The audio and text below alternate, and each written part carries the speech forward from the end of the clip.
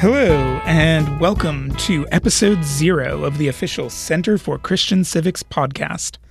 My name is Rick Barry. I'm the co-founder and the executive director of the Center for Christian Civics, and I'll be your host today for this sample of some of the kinds of content that we'll be bringing you on this podcast in the coming weeks and months. Our team has been really excited to put this new project together. We think that it's going to be a great venue for expanding on the teaching and coaching and conversations that are happening in our classes, on our blog, and through our work with churches and ministry leaders around the country. As an example, I had a conversation recently with Brian Smith and Sarah Morgan Smith, who are the civic education correspondents for The Body Politic. During the Supreme Court confirmation hearings, they wrote a great article for us explaining the major trends in constitutional interpretation. Kind of a big idea, but important for understanding the role of the Supreme Court and what job Justice Gorsuch was actually being nominated for. Right after that article ran, we were able to have a conversation for the podcast that was a little wider ranging and got into issues that were a little bit more foundational than what the article addressed. We're going to jump into that conversation right at the point where we start talking about whether the terms liberal and conservative even mean the same things when they're applied to a judge as they do when they're applied to a politician.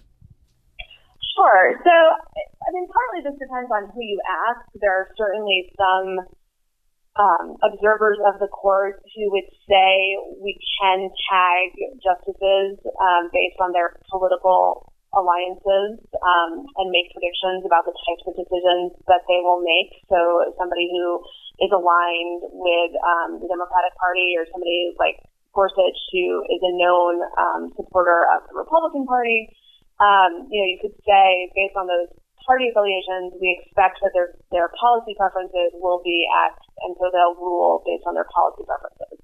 I happen to think that that's a little bit too cynical, and there are other scholars who use those terms more in relationship to how the justices approach the actual work of interpretation and their relationship to the other branches of government.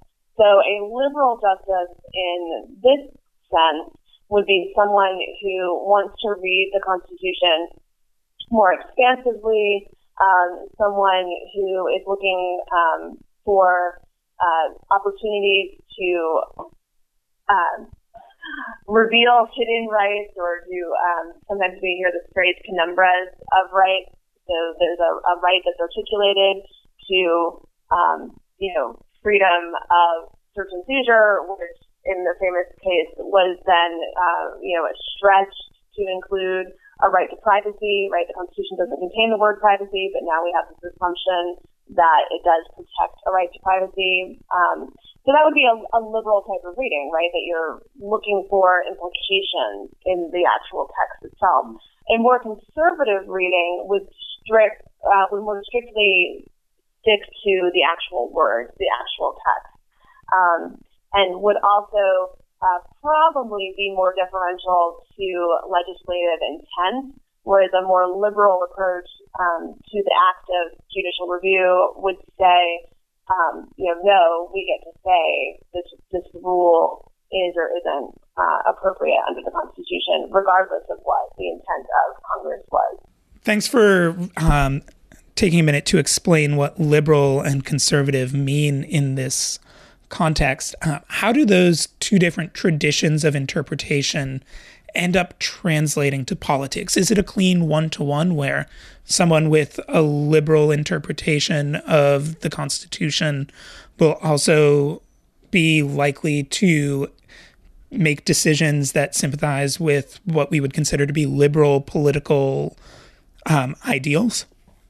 I think it is fairly often it's a very indirect relationship. It might well be that an individual justice's tendencies in general are to look for the more expansive readings on certain kinds of rights protections.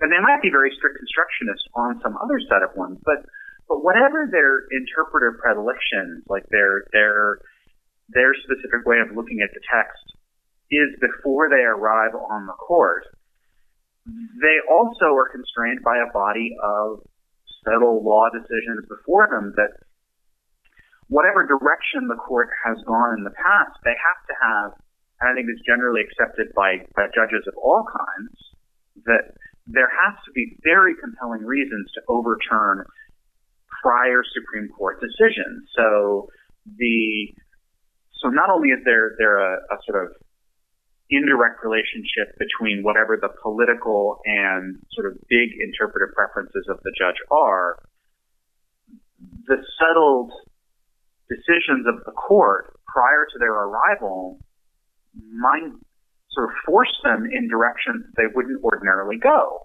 And I think you couldn't explain the huge number of decisions. And I think when we did some digging, one of the things we found was that of the cases they have recently compiled numbers on, a little over half of the decisions were unanimous, one direction or another. So you couldn't really explain those unless justices were,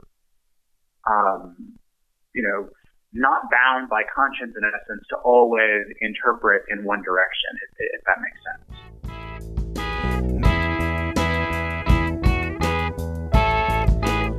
That was Brian Smith and Sarah Morgan Smith. They're our newest team members at the Center for Christian Civics. And you also got a chance to hear us practicing how it works to record interviews and still try to get great quality when we're talking to people over the phone. One of my favorite parts of our work at the Center for Christian Civics is the classes that we teach. Shortly before the 2016 election, pastor and Center for Christian Civics board member Charles Drew gave a talk in Charlottesville, Virginia on turning down the political heat in our church congregations. We're going to share an excerpt of that now, jumping in right as he starts talking about why it's important for non-Christians to see our churches as places where political opponents thrive together in common Christian community.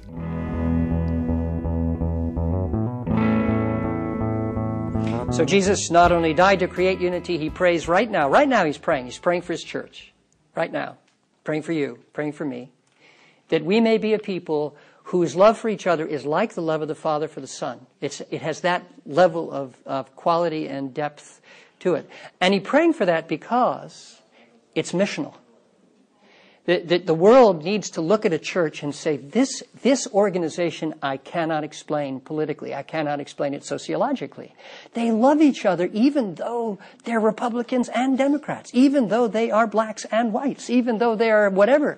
They actually love each other. And they don't love each other ignorant of each other's differences. No.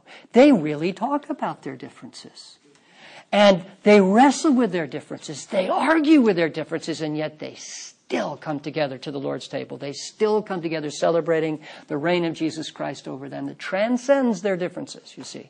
That's what Jesus prays for. So here's what's at stake, it seems to me, in this problem of churches finding unity across their differences. If God cannot hold Democrats and Republicans together under the same roof, if God cannot enable us to work through our differences, then he actually is not much of a God. He's not much of a Savior. He certainly is not the Messiah of the world. When the church divides over politics, we prove something to the watching world, and the world is watching us. I promise you, the world is watching. The media is watching the church, and the media has the church pegged. They know what we're going to do. And it's really sad that they do, because we should be surprising them. So if the church, when the church divides over politics, we prove, quote unquote, that Jesus' cross didn't take. We prove, quote unquote, that Jesus cannot pray effectively because he's praying for the unity of the church, right? And we prove that Jesus' spirit is a slave to social pressure. When the church divides, it proves that Jesus is not, in fact, the one that the Father has sent to heal the wounds of the world. as Jesus prays for in John 17:21. So it's a really important issue, and it leads to the topic that I really want to talk about. Is so if you all agreed with me, and I hope you are, that it's really important to find a way to live together in harmony, even though we may disagree profoundly over politics. How do we do it? How do we reduce the heat? How do we take the heat down? And what I have before you is 5 different distinctions that I have found to be helpful.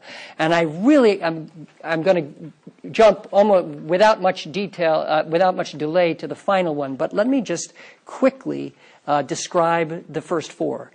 First of all, the distinction between public engagement narrowly defined and public engagement broadly defined. Public engagement narrowly defined is power politics. It's elections. It's the thing that we're right in the middle of right now. Now, power politics is limited. It is a blunt instrument. It's very imprecise. It is coercive. And for those 3 reasons, it is frustrating and sometimes infuriating. And if that's the only way that we think in the church that we can engage with public life, we are bound to be upset with each other and with the culture. But you see, we need to broaden our definition beyond power politics to public influence. Public influence is different from power politics. It's still public. But it's not the same thing as power politics. It's open to all, and for that reason, it's less frustrating and it's irritating. Anybody can pray. Anybody can pray. A person in jail can pray. A totally disenfranchised, a 12-year-old can pray. We can pray for God's will to be done and so on, and that's far more powerful than you might think. And there are all sorts of it. We can write screenplays. We can tell stories. We can do all sorts of things. We can try to make public righteousness attractive by the quality of our own lives, by the way in which we live out a public righteousness that is commendable and attractive and winsome. You see, once you define it that way, the heat goes down a little bit because you realize, gosh, there's always something I can do that has a public bearing. Even if I don't see exactly how it's going to work, I can still do something that's valuable to God. And that's, of course, what matters the most. I don't have to just sort of say, since I don't have power, or since power is such a blunt instrument, I just have to just give up and just say the whole culture is going to hell in a handbasket. I'm going to move to Crozet and hide, run away. I'm not suggesting that Crozet is where you go to hide, but I just thought of some place outside of Charlottesville. So then the second distinction is between theocracy and influence. This is a subtle distinction, but I think it's extremely important. Let me define these.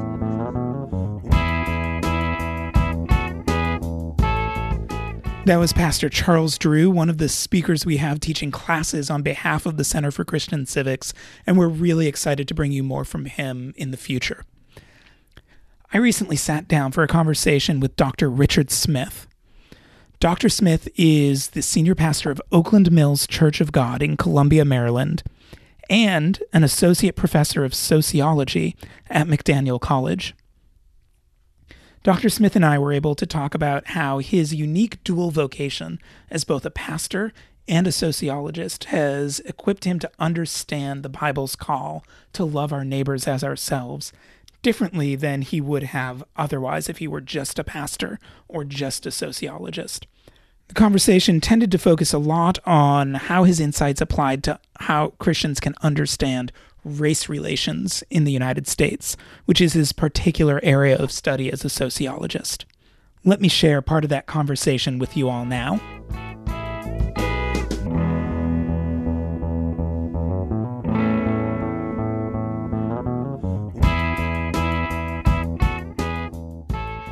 And one of the things you've mentioned that you've taken from your background in sociology and applied to the way you think about your work as a pastor and your work in ministry and our calling as Christians is you've talked about breaking loving your neighbor down into 3 levels.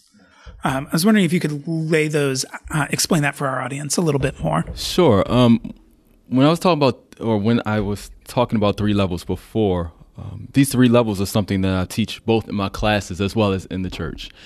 I teach it a little differently, obviously, different communities, but the three levels. Treat it like you're teaching a church right now. Yes. So the three levels that I look at is really based out of a connection between the scripture and between studying race and racism within the U.S. And it starts with sympathy, it goes to empathy, and then it ends with antipathy, or I should say the highest level is antipathy.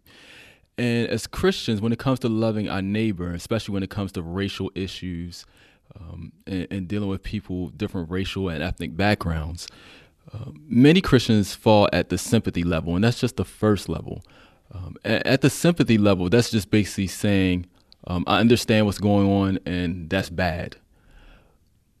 But that's it. There's nothing else after that. It's just, I understand, or I at least have a knowledge of it, and I feel bad about it, but that's about as far as I will go.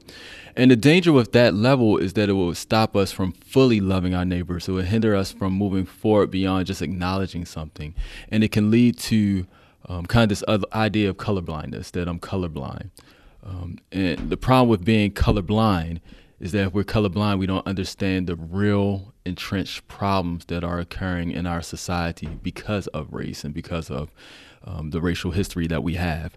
So what I push for is that let's push beyond sympathy and get to empathy, because there is where we actually say, okay, now I feel, I'm not just sad about it, but now it's affecting me. It's hurting me. I feel bad about it as if it was happening to me.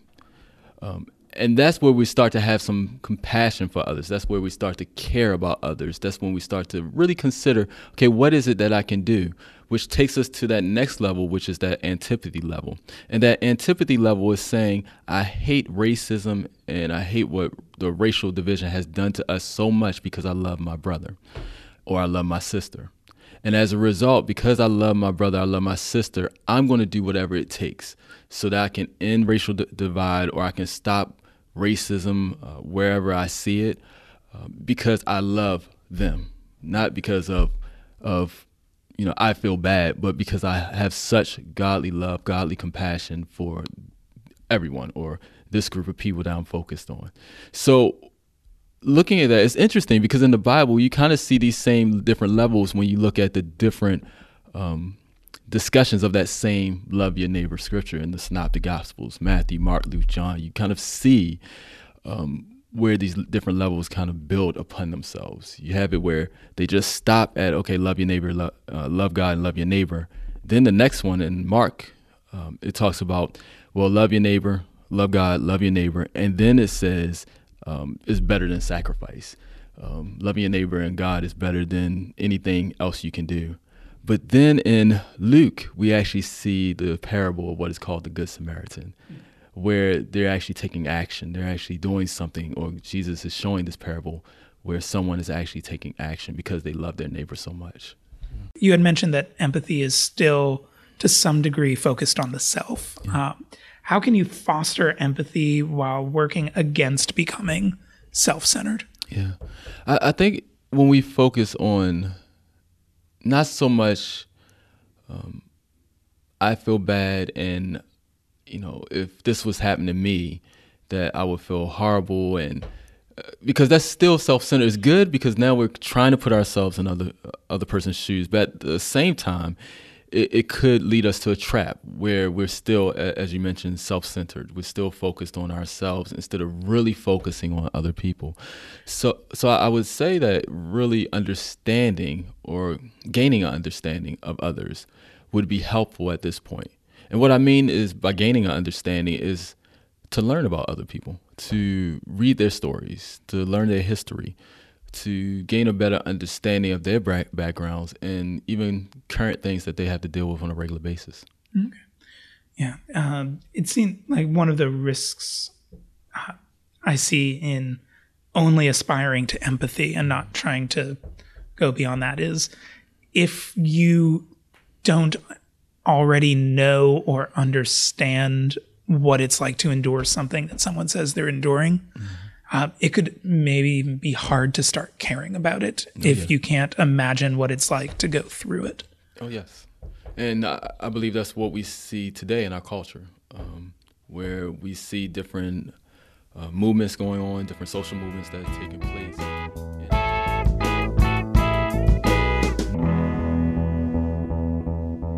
And that's it. That's episode 0. Thank you all so much for taking the time to listen to this pilot, and I hope that you'll take 15 more minutes to join us in prayer next Tuesday, May 23rd at 12:30 p.m. Eastern Time. That's when our May prayer call is going to be happening, and it's going to be 15 minutes of guided prayer for the effect the political process is having on our attempts to build genuine Christian community in our local churches. Our next episode, episode 1, is going to be on our website, right where you found this one, in about 2 weeks. And shortly after that, maybe around the time we drop episode 2 or 3, our podcast feed will actually go live, and you'll be able to subscribe to this on iTunes or Stitcher or wherever you download your favorite podcasts. In the meantime, if there are topics you want to learn more about, things you'd like to hear us cover in future episodes, feel free to drop us a line. You can send an email to info@christiancivics.org, and we'd be glad to hear from you. One more time, I want to thank Brian Smith and Sarah Morgan Smith for being with us this week. And on our website, we'll link off to the article by them that we mentioned a little bit earlier, A Christian's Guide to Interpreting the Constitution. I also want to extend a big thanks to Charlie Drew and to Richard Smith for being with us this week, and to Sonic Weapon Fence, the band that provided our theme music, and to all of you for listening. We hope to hear from you soon.